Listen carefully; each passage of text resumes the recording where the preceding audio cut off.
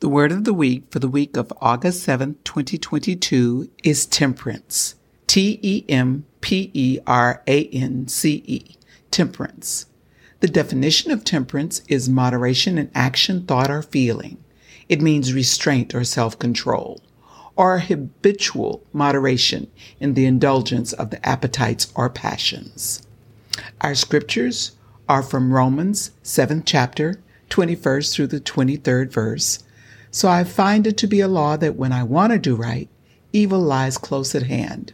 For I delight in the law of God in my inner being, but I see in my members another law waging war against the law of my mind and making me captive to the law of sin that dwells in my members. O wretched man that I am, who would deliver me from this body of death? And from Galatians 5th chapter, 22nd through the 25th verse. But the fruit of the Spirit is love, joy, peace, patience, kindness, goodness, faithfulness, gentleness, self-control. Against such things there is no law, and those who belong to Christ Jesus have crucified the flesh with its passions and desires. While writing the word of the week last week, I used a word that I haven't heard from the pulpit in a very long time. That word is temperance, which means self-control, which in the overspending of our houses of worship is rarely observed. Temperance provides the balance to our lives. In this land of two, we are constantly on a seesaw between too positive or too negative, too much or too little. For example, if we regularly don't eat enough food, we're too skinny.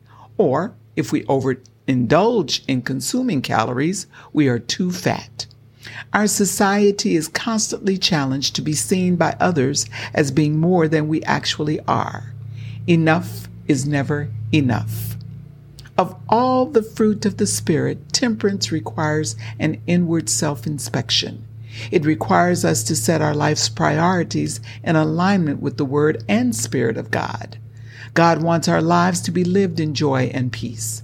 But I wonder, is the world angry, hurt, and discombobulated because of this era of excess?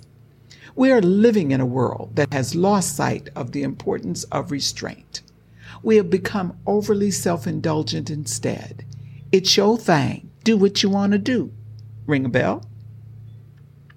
With self-control, we would be less inclined to look in the mirror and see the overwhelming signs of too, such as too little sleep, too many calories, too much money spent, house too big, skirt too short, too little education, too much makeup, too much stress, too hot, too cold, too high, too weak, too strong, too much, too little, too late.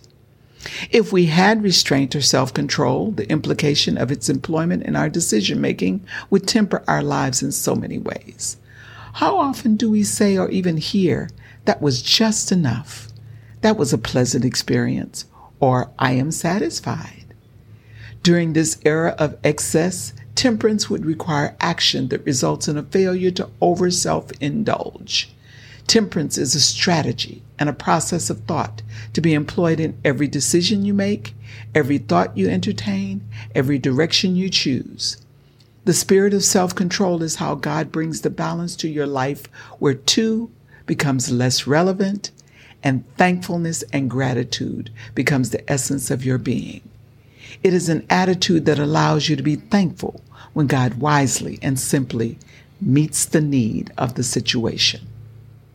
So if you find yourself confessing that this or that is too, stop and pray. Ask God to show you how, through self-control, you can get to, "Thank you, Lord. I have enough. I am enough. I am satisfied." God bless you. Oreen out.